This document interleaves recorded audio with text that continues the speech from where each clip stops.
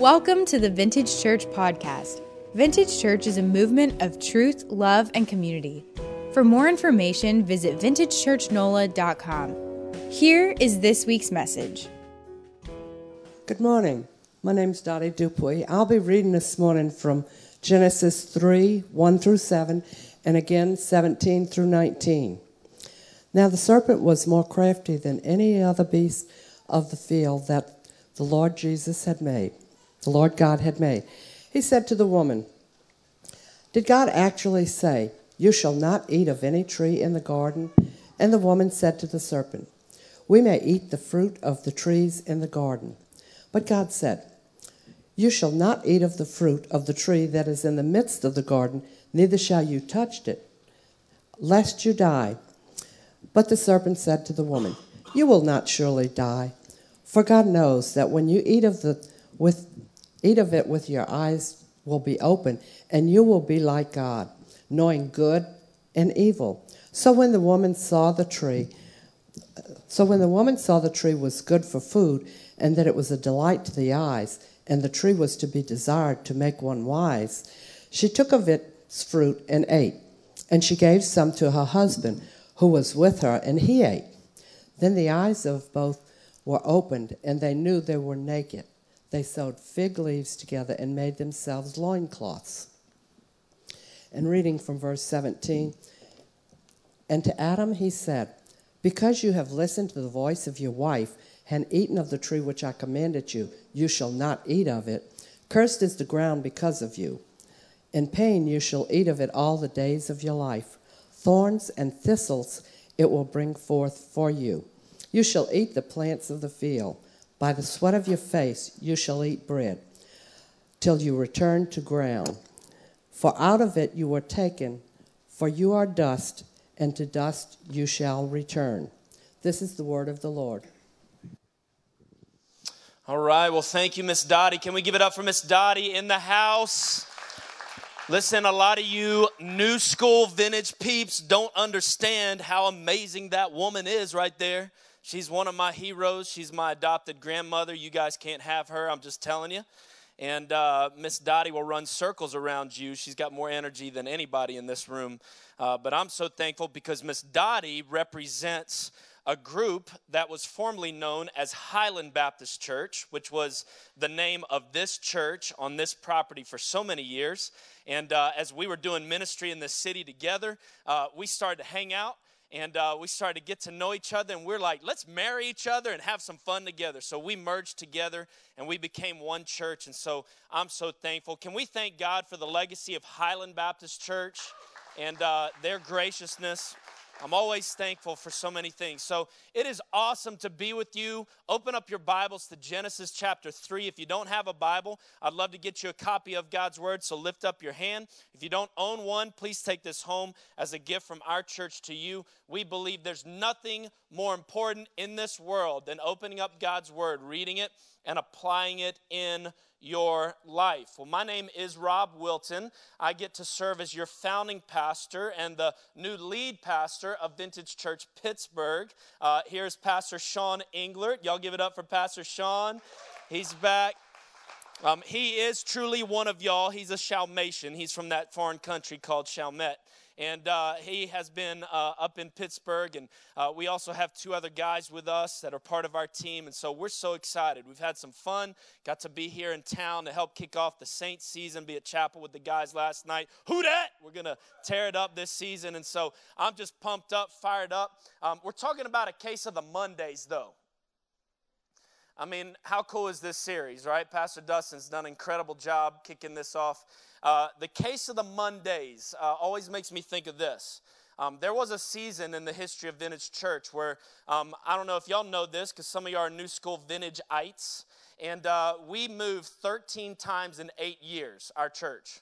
At one specific time, I was preaching in 3 different locations on one Sunday morning. I would preach, get in the car, preach, get in the car, preach. It was so funny because Pastor Dustin learned how to do really long prayers because I don't ever pay attention to clocks. And by the third service, they had to have a 40-minute prayer meeting just for me to get there on time. And so I was stressed out, man. Sundays whooped me. So Mondays were hard, man. I'm just going to tell you. And our executive pastor, don't we love Pastor Matt Bricketto? Can we thank God for Pastor Matt Bricketto? We call him Pastor Brick because he got a couple misdemeanors for our church, and he's hardcore. And y'all know that about Pastor Brick. And we're so excited about little Isaac that's coming to this world. And man, just love the Brickettos so much. But Pastor Brick finally, after a couple Mondays, pulled me aside and said, Pastor Rob, I'd really appreciate it if you'd stop coming in on Mondays. Because everything that I was doing in our staff meeting, because I was so beat up on Sundays, was really causing harm on Mondays. I was an angry elf. I mean, it was bad. And so when I think about the case of the Mondays, I know for a lot of you guys, Sunday's a big rest day and you're coming in, so you're struggling, all this kind of stuff. But this has been a great series. I've enjoyed walking through these things. If you're a first-time guest today and you're just getting caught up, you can go back and look online. The last 2 weeks, Pastor Dustin talked about why is work good? And then last week, what were we created to do? This week, I've been given the privilege of preaching on this. Why is work so hard? Why is work so hard? Guys, when we share the gospel, we share about 4 components. We share, first of all, about God's creation, that God created the heavens and the earth, said it was good. But secondly, we share about our condition, the sin of the world, the total depravity of man. That's the passage of Scripture that Miss Dottie just read. She just read about the fall. The other 2 things that we talk about is not just that it ends with our condition, that we are sinners. Anybody thankful that we also get to celebrate God's provision? That Jesus came, He lived, He died, He defeated sin, death, and hell so that we might have life. And then we preach about our response, that we're called to repent and put our faith and trust in Jesus. In just a few moments, I'm going to invite you to give your life to Jesus. I believe you haven't just rolled into church to do a religious thing. I want to introduce you to a Savior. I want to introduce you to an opportunity to receive Jesus and have your life completely, radically rocked and changed by Jesus to enjoy a relationship with Him. And so that's what we talk about. But we've just read about the fall.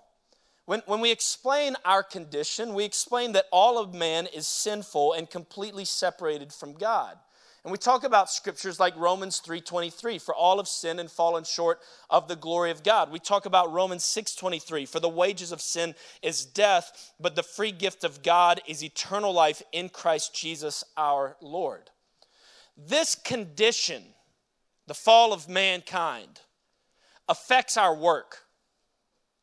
This condition affects our work. Because of the fall, I've got 2 things up here on the screen. You want to write notes in church, it makes you look holier than your neighbor. You want to write notes. Because of the fall, number 1, our work is cursed.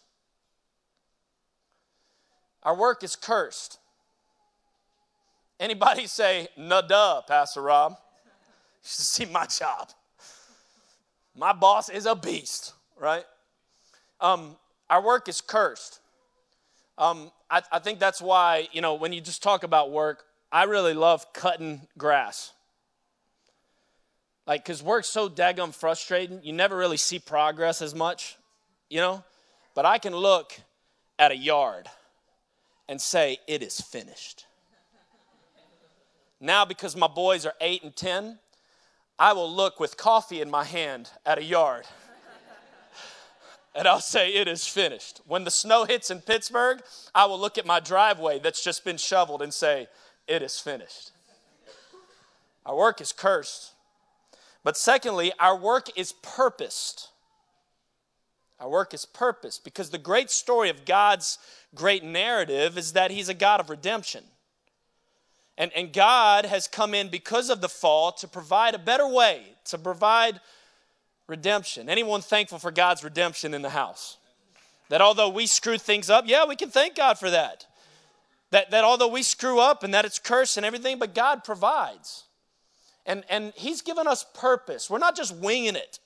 There's a design. There's an ultimate design. God has not brought you into this world and saw you enter. He did not look at Isaac Bricketto this past week and say, oops, Well, who's that guy? No, Isaac was created with a beautiful purpose, and so are you. And so our work is purposed. So I haven't really started preaching. I better get in my notes. Today, it's so amazing to see what work has become. I don't know about you guys, but work has kind of like turned into all these different things, from the pursuit of power and fame to the laziness that technology brings. Some dudes in my profession think that they can plant a church by just rolling into a town and working their laptop. Like, laziness is something that's a temptation for all of us. To the people that, are hoping, like my wife and I, that we would come across some brilliant light bulb moment and find ourselves on Shark Tank that solves a problem this whole world needs, right? So that we can fund vintage churches in cities all over the world. Did y'all see what happened with the shaming of the ex-celebrity, the guy from the Cosby Show? Jeffrey Owens, he was the guy Elvin on the Cosby Show. Somebody took a video or a picture, I didn't really see it, but somebody made fun of him where he was working at a Trader Joe's and he was bagging groceries and working behind a register. And it's amazing. It caught national attention and all this other kind of stuff, and people were kind of really rising up to defend what happened, this bullying and this shaming. And I love what he said in one interview that I watched. He said, every job is worthwhile. He said, I'm not ashamed to hustle and have hard work. You know that now he has a job with the Tyler Perry Show or something like that? Like he got hooked up, so I love stories like that. I want to address two major problems today when it comes to work, and it comes out of this focus of the fall and why work is so hard. Number one, I want to look at idolatry with work. We glorify work and even the different types of work, and we turn work into something that, if we're just honest, becomes more God in our life. But then I also want to talk about idleness. Those of you who love waking up right before dusk. Those of you who try and cut corners. Those of you who might be lacking in some motivation in regards to what you're doing and you're just getting by, clocking in. If you've been at Vintage over the last few years, you've probably heard me say this before. I'm going to put up on the screen. This world is not our home. Y'all heard that before? Secondly, we talk about this a lot. This life is not our own. We believe at Vintage in this in a major way. True meaning in life is found when we recognize that there is more than this life, and that the life that we have been given is a gift from God for His purposes and not for ours. And so I want to put a little twist on something that I've shared over and over, and I'm kind of excited about it because I've actually never preached on these statements. They just kind of come out. And so with the focus of these things, thinking about idolatry and idleness, let's look at number one, idolatry. But let's put a twist to it. Your work is not your home. Your work is not your home. John Calvin said this: the human heart is an idol factory. Here's another quote from a commentary. Martin Luther believed that every violation of the 10 Commandments was first a violation of the first commandment, putting another God besides Him in life.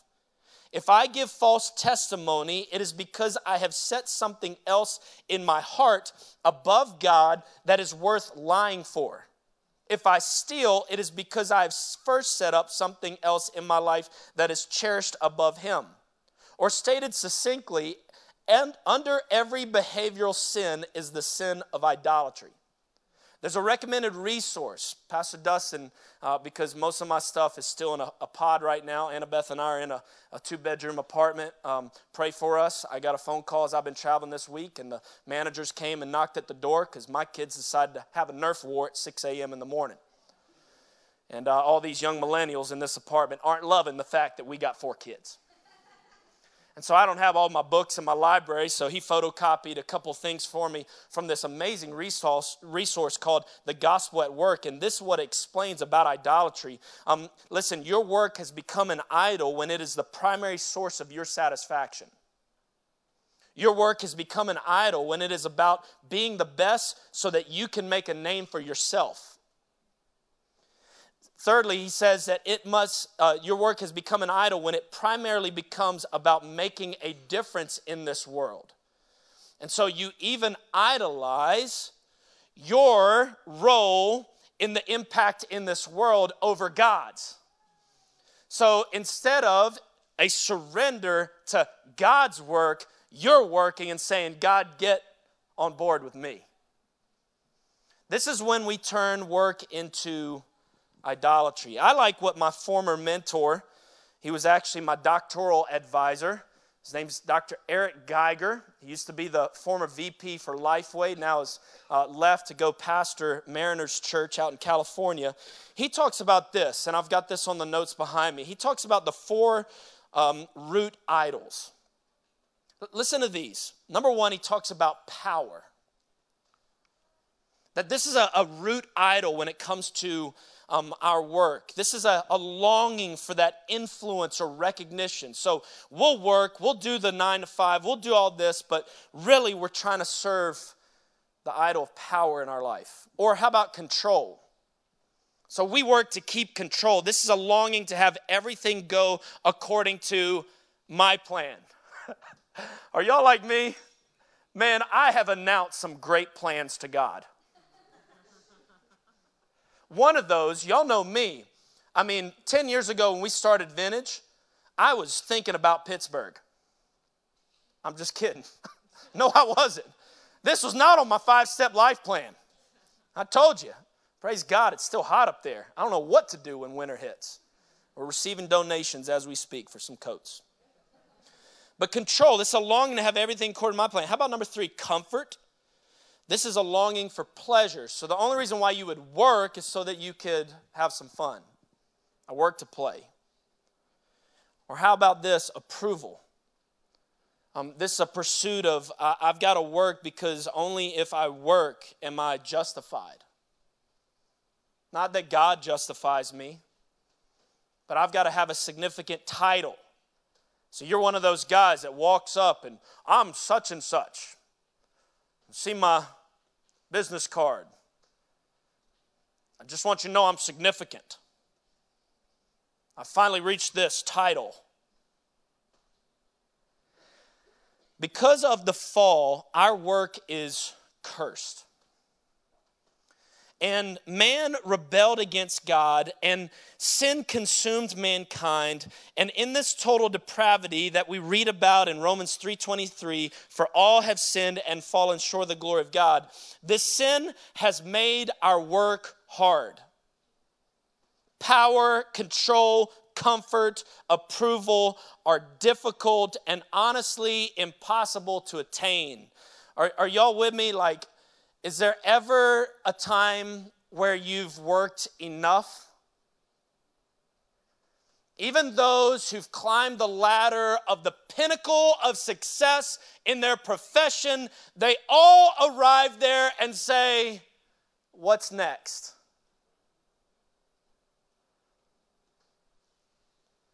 Pastor Dustin and I, Sean, we all have doctorates. I fully thought when I walked across that stage, Shekinah glory was going to fall on me. It's going to start to float. It's going to have this glow. And I'd be so smart. It didn't happen. And I still find myself in training. Still find myself saying dumb things. Even though I'm Dr. Rob Wilton. There's always what's next. Because work is cursed on this side of heaven. The goalposts keep moving and satisfaction proves elusive. That's what's found in the gospel at work. So what should we do about the idolatry of work? Let's look at a text together. 1 John. 1 John 5, verse 19 through 21 says this, we know that we are from God. And check this. And the whole world, this world is not our home. The whole world, what? Come on, let me hear you. Lies in the power of the evil one. Man, if you would just have this, Shark Tank be killing me. Right? Because it seems so easy. Some dude's making bank because he learned how to light up the inside of a toilet. Why couldn't I have thought of that? You know, I've been using the bathroom my whole life, missing that toilet. I just should have thought about the light in the toilet. So if I would just have that, have enough money, man, I'd arrive. The whole world lies in the power of the evil one. Verse 20, and we know that the Son of God has come and has given us understanding so that we may know him who is true, and we are in him who is true, in his Son, Jesus Christ. He is the true God and eternal life. Little children, I love this term. I know you're a CEO and you're important, and you have an office on the corner that overlooks a levee. It's like when we were trying to sell our house in New Orleans. Some dude complained about the view. Like, where do you think you're living, bro? There ain't no mountains here. It's called levees. They barely work. You ain't getting a view. Enjoy your neighbor. And so we see this. I don't even know what I'm talking about. Little children. Okay, little children. I know you're important and stuff, but he talks to us as children. That's a good reminder for some of us CEOs. What's the reminder to us? Keep yourselves from idols. Thomas Chalmers says this: the best way to overcome the world is not with morality or self-discipline. Some of y'all are going to take this because you're doers. You're like, okay, Pastor Rob said no more idols, so I'm going to work harder. No, that's not the answer. Christians overcome the world by seeing the beauty and excellence of Christ. They overcome the world by seeing something more attractive than the world, and that's Christ.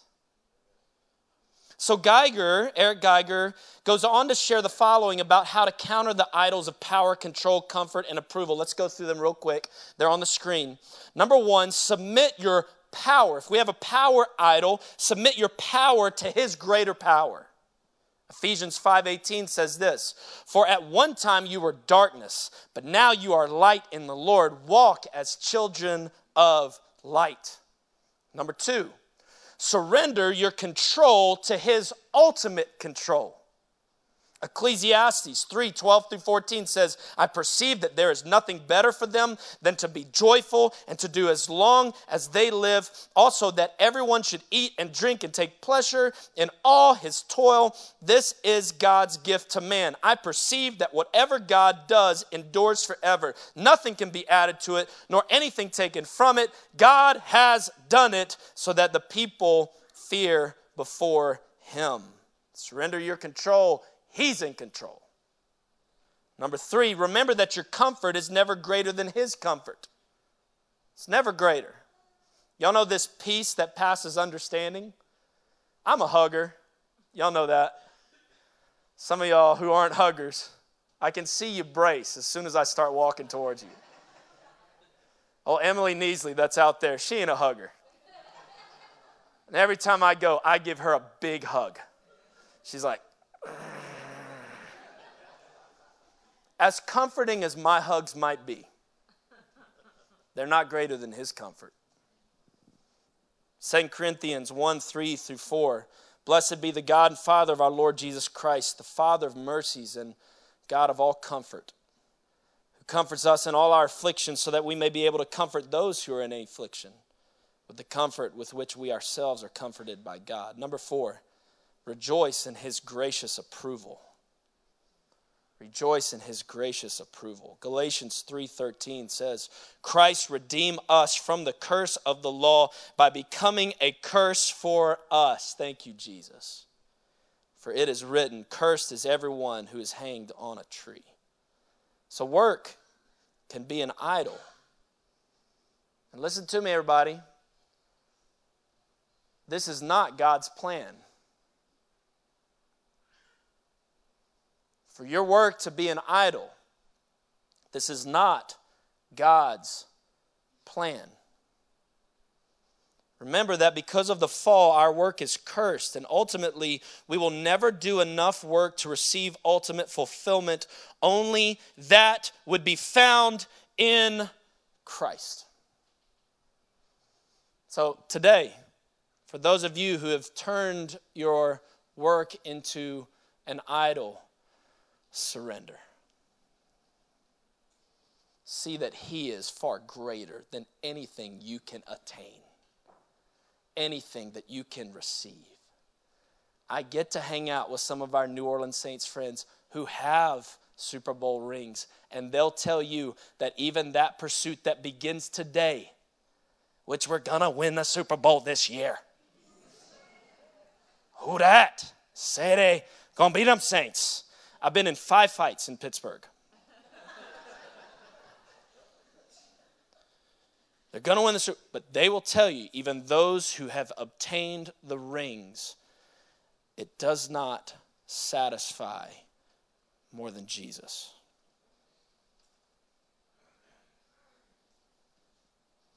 I pray you come up with a better idea than making your toilet glow. And that you make billions and tithe here. In the name of Jesus. See me, Dustin? We're naming and claiming this right now. In the name of Jesus. Y'all know I'm Baptist-costal. I'm serious about this right now. In the name of Jesus. Give these anointed brothers and sisters a better idea than glowing toilets. May they be on Shark Tank in the name of Jesus. But even if you become wealthy, it's not better than Jesus. All right, number 2. You gave me 2. That's your fault. Number 2, let's talk about idleness. So idolatry, this work is not your home. Idleness, this work is not our own. Because some of us are like, oh, well, work doesn't matter. I'm just going to keep living in my basement with mama. I can just be lazy. I'll meet you for breakfast at 4 p.m. That's what we're going to do here. And I'm going to let you know, when we unpack what the Bible teaches about work, it doesn't give us an excuse for idleness. If idolatry happens when we over-identify ourselves with work, idleness happens when we under-identify ourselves. So, to put it another way, if we care too much with idolatry, we care too little with idleness. The fall is a story of human beings wanting to do their own thing faster. That's what the story of the fall is. Instead of trusting God's plan, no, I got a better way. Let's eat of that fruit. And so the fall talks about a rejection of purpose. Once again, that book, The Gospel at Work, shares this. Your work is a means to an end. This is when you know that there's perhaps idleness. It's a place to only serve yourself. Secondly, your work totally frustrates you. Idleness might be creeping in because you've actually lost the purpose of your work. Or number 3, your work becomes divorced from your Christian discipleship. And so you've forgotten that we are living worship. Worship's just not when Chris and Mark are here leading us in our praise party. No, as I go to my 9 to 5, I'm getting my praise party on.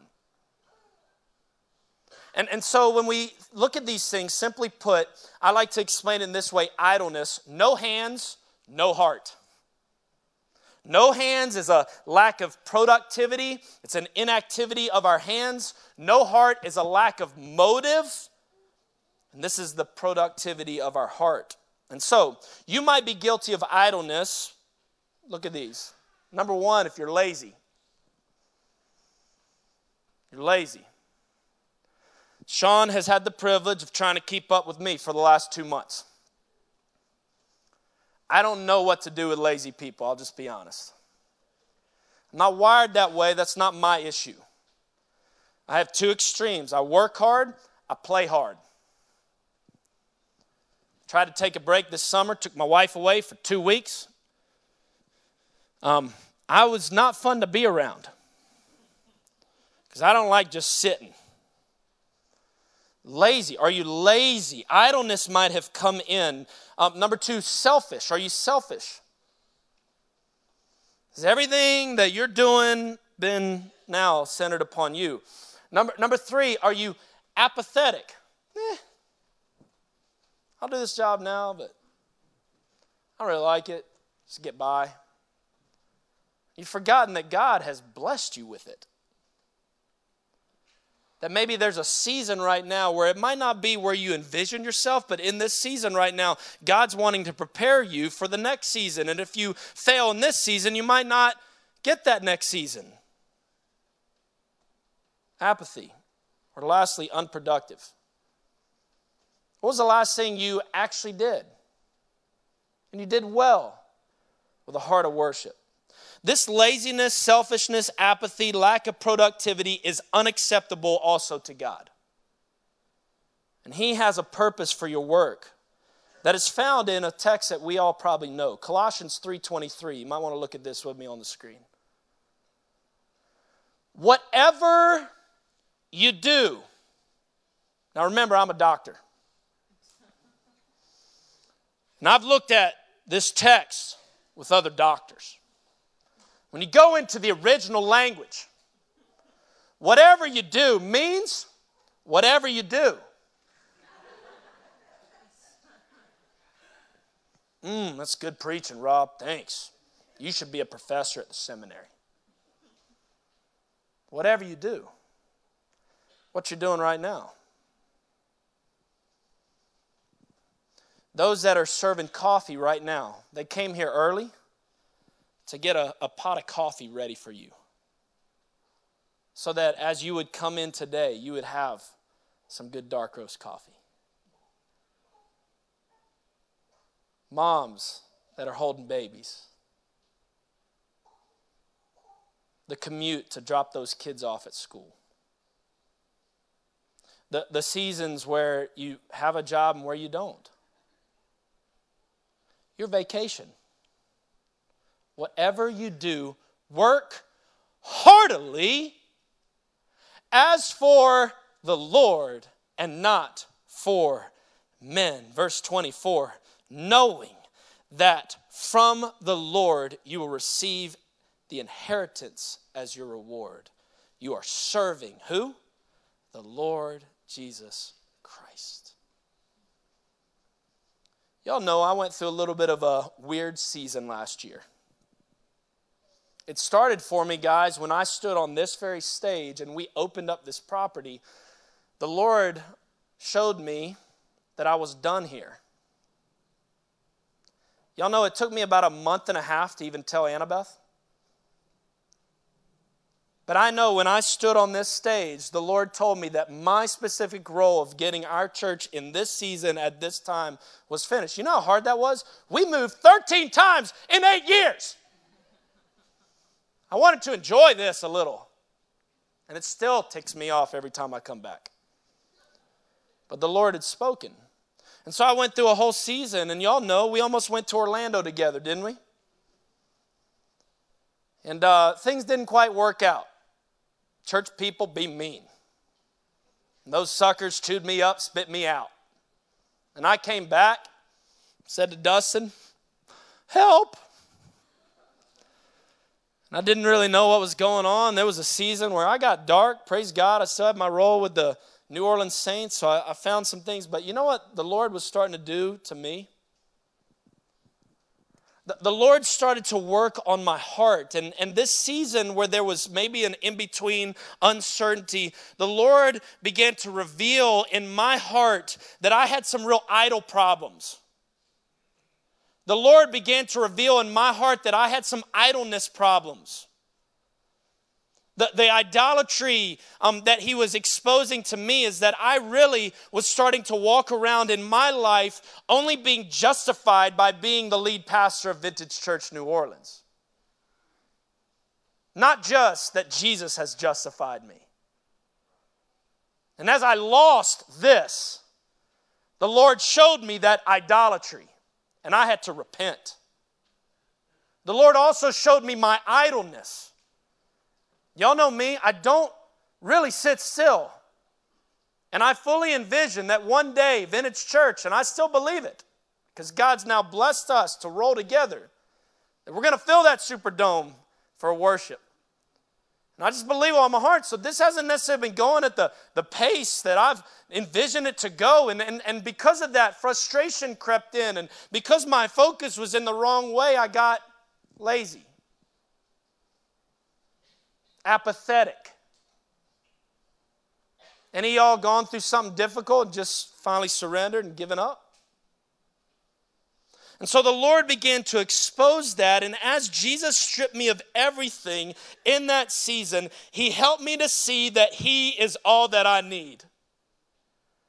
And as I'm now, getting to still be a part of things with you and in a whole new foreign country called Pittsburgh, Pennsylvania, that my wife and I, honestly, I'm just telling you, it doesn't make sense. We're falling in love with that city. And that's not because it makes sense. They speak a different language.